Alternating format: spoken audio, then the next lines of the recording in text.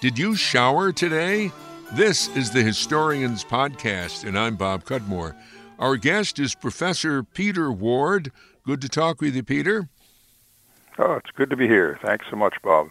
Peter Ward is a history professor emeritus at the University of British Columbia. He joins us from Vancouver. He's the author of several books on the social history of Canada and the history of population health. The book we're going to talk about is called The Clean Body. It's published by McGill, Queen's University Press. As soon as I saw the write-up for this, I said, do we really have to get this person on the Historians Podcast? Professor Ward explores the history of cleanliness and how our relationship to bathing has progressed over the centuries and continues to change. It's kind of part of the old saying, a little knowledge is a dangerous thing. I think a lot of people, including me, have this sense, well, years ago they didn't keep themselves as clean as we do today. And I think that's true, looking at your book. What prompted you to do this topic?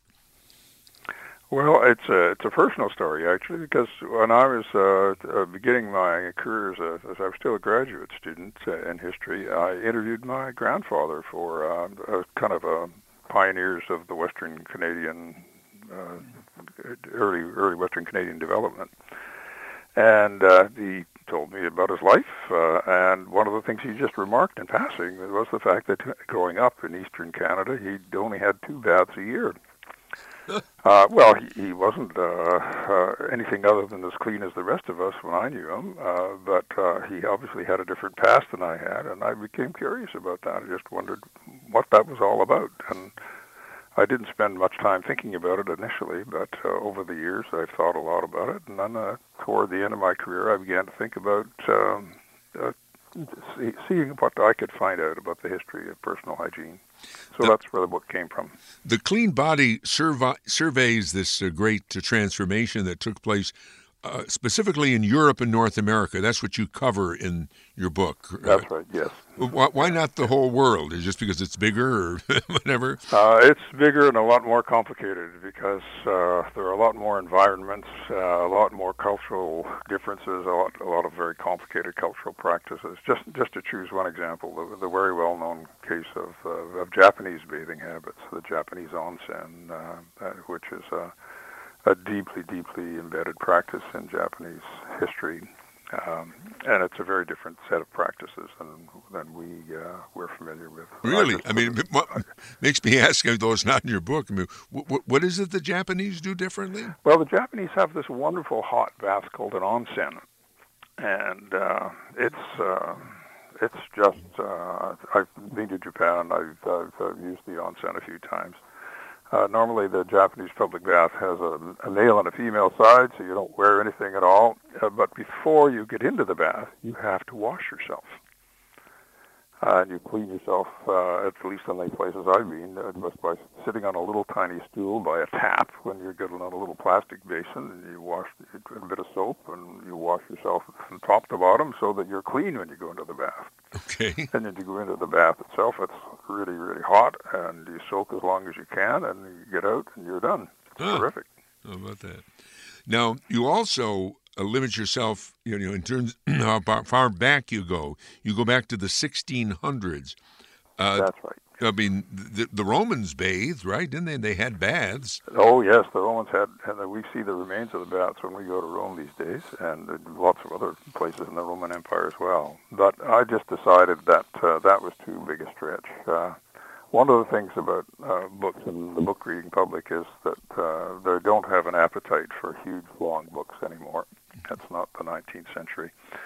And so I was trying to write a kind of a succinct and focused study. And so I chose basically the last 400 years, almost half of which was really the period of the big transition. So I wanted the earlier period to act as a contrast. Mm-hmm. Well, let's talk about the earlier period. You write, more than of just 2 men, but you do write about 2 men from the 1600s and their personal cleanliness. King Louis XIV of France and the British bureaucrat and who wrote a diary that's a fascinating work of literature, a man named Samuel Pepys.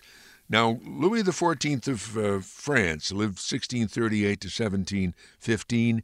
He only had 2 known baths in his 77 years. That's right, yes. Yeah. I expected he was washed off when he was a little baby, as an infant, but really, in terms of what you and I think of as a bath, he only had 2. And the first was when he was 27, and the other was a year or 2 later. And, they were medicinal baths. They were not baths to make him clean. His doctors ordered them. He had, I think, some form of, if not epilepsy, he was subject to fits, and they thought that a bath might help him out. Huh. So they popped him in the bath, and on the first occasion, it didn't go very well. He got a bad headache, and so they took him out and dried him off and put him to bed for the rest of the day. And 2 years later, they had pretty much the same results, and so he gave up bathing. Huh. But he washed himself. He washed his face and hands. He did. He did, yes. Thick hands once a day and face every couple of days, but that was about it, as far as we know.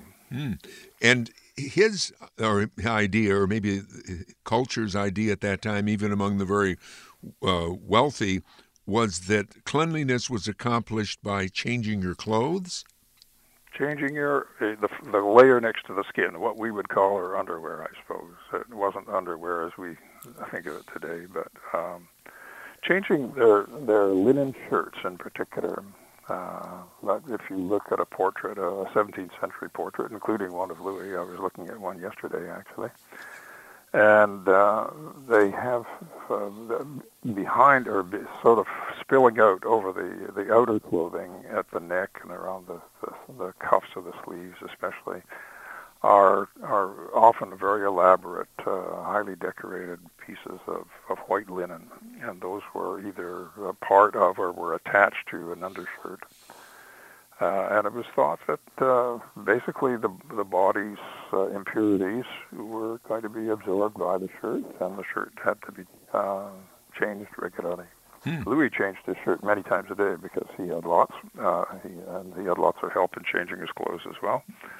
But it was the normal assumption of the time among people who could afford more than one pair of clothes was that, or one set of clothes, I should say, was that an undershirt, or a shift, sometimes they were called, for both men and women, was the path to cleanliness.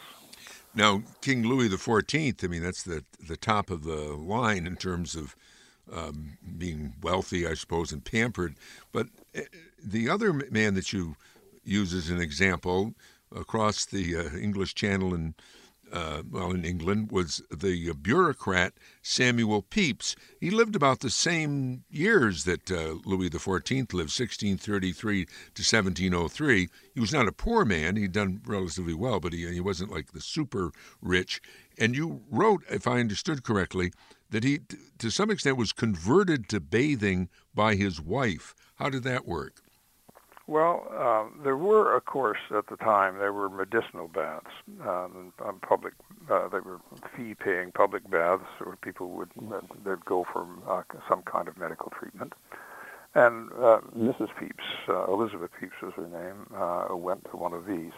The backstory here is that Mr. and Mrs. Pepys did not have a particularly happy marriage. They were at daggers drawn, at least according to his diary, quite a lot of the time. But she came home from having her bath, and she felt terrific, and she said that she wanted him to have a bath too, and she wasn't going to accept him in the marriage bed until he bathed. Okay. So he was the victim of a kind of extortion, I suppose. He held out for, I think, 2 or 3 days, and then he went off and had a bath himself, and presumably we hear no more about the marriage problems, but he did have a bath. But the point here is that when bathing did occur, very often it was not to become clean as we understand it today, but just because it was a therapeutic. There was a therapeutic goal. That it would make you better or cure illness? Cure an illness, easily, yes. Now, this is maybe a century before the colonists are here in America and up in Canada. Well, I mean, there were colonists in that century as well, but I was curious. Did George Washington take baths? Do you know? Or? I can't tell you. I honestly don't know. You need a good Washington specialist, and I'm certainly not that. But one of the things I can tell you is that all of the American fathers of the Constitution whose portraits I've seen wear a simplified version of the same kind of clothing I've been describing. They have an outer jacket on. They have a nice white shirt underneath that, as I say, spills out at the collar, at the neck, and usually at the cuffs as well. So I don't think there's any doubt about the fact that they were following pretty much the same practices that their counterparts in Europe followed as well. They were probably, they may have got wet occasionally, but their idea of being clean was to have clean underwear. And also, in terms of the medicinal use of bathing, that you say was what was the case with Pepys and the King of France, here in Europe too, but here in North America, and I can think of one specific place. I'm kind of near to Saratoga Springs, which is a bath place. I mean, before it had horse racing, it had, and still has the waters. People come and you take a bath up there, and you do get clean, but the idea is it makes you feel better, or it cures problems with you. And I think if George Washington didn't bathe for cleanliness, he conceivably could have gone to Saratoga for a treatment like that, couldn't he? I think it's quite possible. It was the sort of thing that people of some means could do and would do on their doctor's advice. I think the baths are often taken for people who had skin problems, and they also had people who had digestive problems were often people who went to baths. When taking the waters meant having a bath, but it also meant drinking the waters as well. So lots of our deep ancestors were fairly heavy drinkers, and I suppose taking the waters was a form of detox for them as well. And there was at the same time there were the mineral springs, and there was an increasing amount of sea bathing that developed both in the eastern seaboard around New York and a part of the 18th century, and in much of Western Europe from the middle of the 18th century on. Places like Brighton and Biarritz and the Netherlands, Schwenningen, and places like that, where there were spas, and people went into the brisk ocean waters for curative purposes. But the idea that they were doing this to be cleaner people was kind of secondary, if it existed at all. We're talking with Peter Ward, history professor emeritus at the University of British Columbia and the author of The Clean Body, which explores the history of cleanliness in Europe and North America. We'll be back with Professor Ward in just a moment. Want to put in a word for our GoFundMe campaign. The 2020 campaign is underway. You can find the link to our GoFundMe page on our homepage, our website, bobcudmore.com, and it's easy to donate online, and we certainly would appreciate it if you'd make a contribution for the Historians Podcast. If you'd rather donate by mail, you can make out a check to me, Bob Cudmore, and send to Bob Cudmore at 125 Horstman Drive in Scotia, New York, 12302. Peter Ward is with us. We're talking about the development of personal cleanliness in the Western world, in Europe and North America. He is author of The Clean Body, Modern History. You mentioned just in passing in our conversation about the King of France and George Washington and Samuel Pepys and your grandfather. You mentioned a great revolution. What was the, in a sense, turning point, or what made it so that people started taking personal cleanliness much more seriously? Well, it's actually a long and uncomplicated story, and the turning points, if they exist, are pretty faint. But what I really have come to believe is that this is a long process of very gradual diffusion that began around the time of the American and French revolutions in the late 18th century, and certainly didn't end until into our lifetimes. It has not, in a sense, ended even today. But there were some really significant developments along the way that some of which we know fairly clearly, and some of them that we're not so familiar with. Well, the one that comes, I'm sorry, the one that comes to my mind is plumbing. When did that develop? Plumbing. Oh yes, plumbing is important, very important. The bathroom in particular. The bathroom is absolutely essential for bathing because it creates a private space for people to be alone and unclothed. The bathroom developed very slowly. We talked about Louis. Louis XIV had one and put in this palace at Versailles. And at some point he took it out. He needed the space for another reason. But Versailles did not have a bathroom for most of its time, in Louis' lifetime anyway. There were no bathrooms in Buckingham Palace or in the White House until well into the 19th century. So the bathroom was an architectural development, a development of domestic architecture that began to spread toward the end of the 19th century. And even in the middle of the 20th century, in North America, both Canada and the United States, only about half of homes in both countries had a separate space for bathing by the beginnings of national data on this phenomena in the early 1940s, I suppose. There was a great range of difference in the United States. In California, almost all homes had bathrooms by that time. Mm-hmm. In the American South, almost all homes didn't have a bathroom at that point in time. So the acceptance or the development or spread of the bathroom was a very gradual and slow process. But it was fundamental if people were to be able to bathe regularly. Otherwise, of course, they still could bathe, and many, many did. But bathing it was a periodic event that took place in a single tub in the kitchen or some other space where the family could gather together in some kind of privacy, and the family would be dipped through the same water in succession, starting usually with the youngest and ending with the adults. Mm. But as you say... One of the really important stepping stones then was this big change in the organization of domestic spaces. And it's really important for cleanliness, to bring fresh water in and take foul water out of a dwelling. I mean, that's... Yes, exactly, yeah. And once again, that the spread of indoor access to water was a very, very gradual process.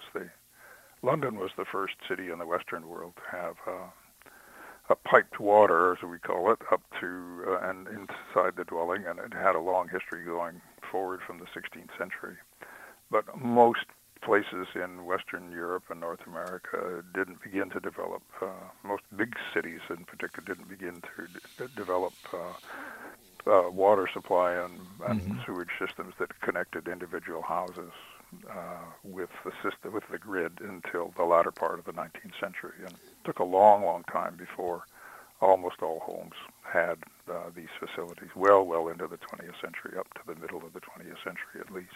Did science have an effect here? I mean, with when people discovered or scientists discovered that disease could be caused by germs or bacteria, things that you might be able to wash away, was that an impetus to both the indoor plumbing and the development of more cleanliness?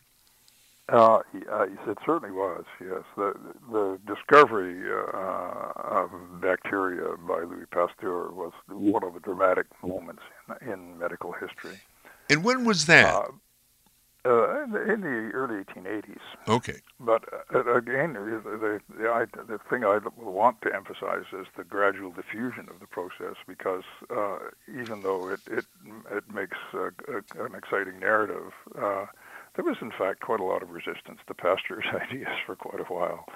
And it wasn't until probably the beginning of the 20th century that his ideas had become orthodoxy in the medical professions throughout Europe and North America.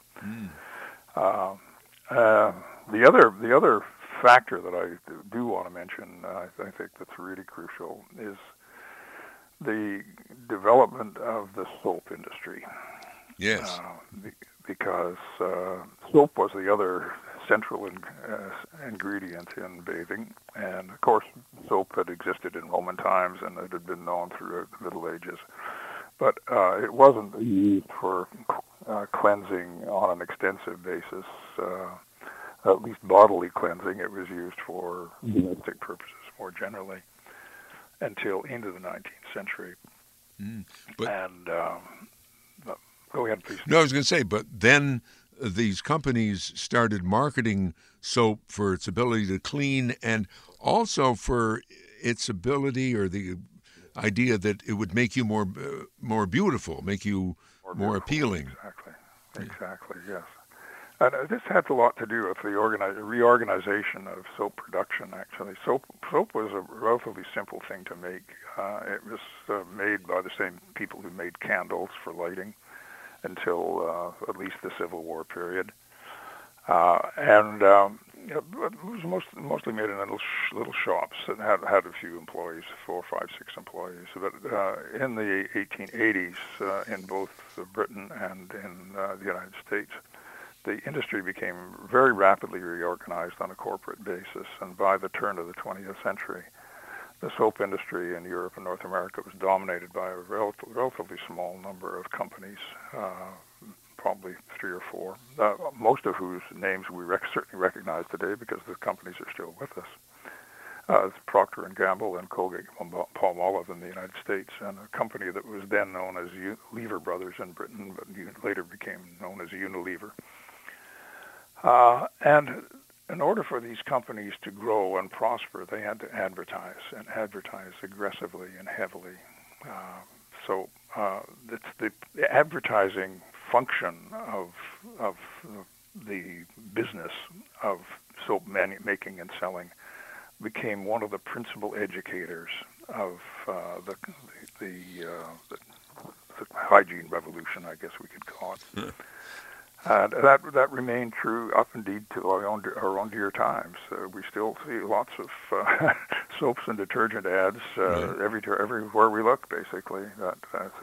Through all the generations of the media, through the mass magazines and the mass journalism of the late 19th and early 20th centuries, into the radio age in the 1930s and 40s, the soap operas, and finally with the advent of television in the 1950s, the rapid spread of television has saturated the Western world with soap advertisements that have had a huge impact on people's understandings of cleanliness. And there's more than just soap now. I mean, there's moisturizing and fragrances and so forth. Yes, that's right. Because in a sort of parallel way, the beauty industry, which had, of course, long been a luxury trade, became popularized basically in the early part of the 20th century, and it drew much closer to the soaps and detergents industries over time, as through corporate mergers and takeovers and so on.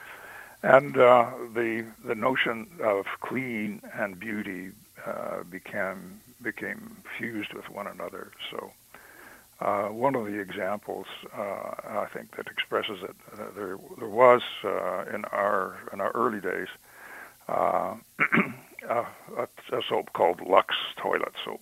And Lux Toilet Soap was the best-selling bar soap in much of the Western world in the 1930s and 40s and 50s, and it was rebranded in the 1950s as Lux Beauty Soap. So the two concepts were drawn together in this absolutely core product for keeping clean. Now, you tell another anecdote about the status of cleanliness or clean-smelling or non-smelling today.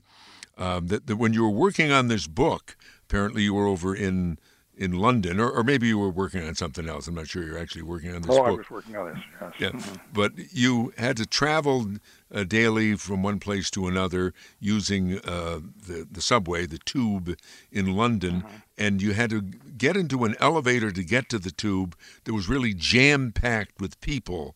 And tell us what you smelled in that jam-packed situation. Well, I got on this elevator one morning at the rush hour when everybody from Hampstead, which is a prosperous part of North London, everybody who was going to work was on the tube at the same time, and I got smushed in with everybody else.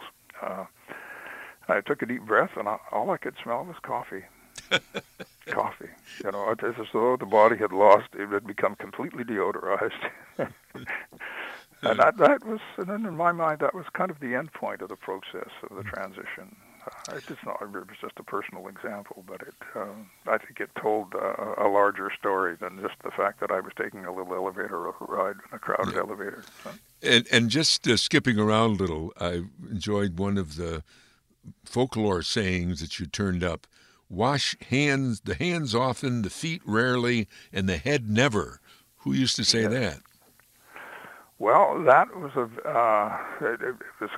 it existed at two levels. That was quite a common phrase used in a lot of different Western European communities, but it was also there in the medical advice from the medical school in Montpellier, which was one of the two major medical schools in late medieval Europe. So it existed both as an expression of a kind of scientific knowledge and a form of popular wisdom, I suppose. And the public bath is not very popular anymore. I mean, they still exist in Europe, North America? Very occasionally. The last one I heard of was established by the current Pope in the precincts of St. Peter's, just created in the past 5 years, intended for the people of Rome. But the older commercial public baths have almost entirely disappeared. Well, it also occurs to me, I'm 74 years old. When I was young, we didn't take daily showers. How about you? Nope. Well, I'm 76, and we certainly didn't either. No, the daily shower is, I think, a development of the 1960s and thereafter. That it's the next generation that began to bathe more frequently. They began to change their clothes more frequently. They began to wash their clothes more carefully. They began to have a lot more clothes than we had when we were growing up as well. So the customs and practices have changed fairly dramatically since the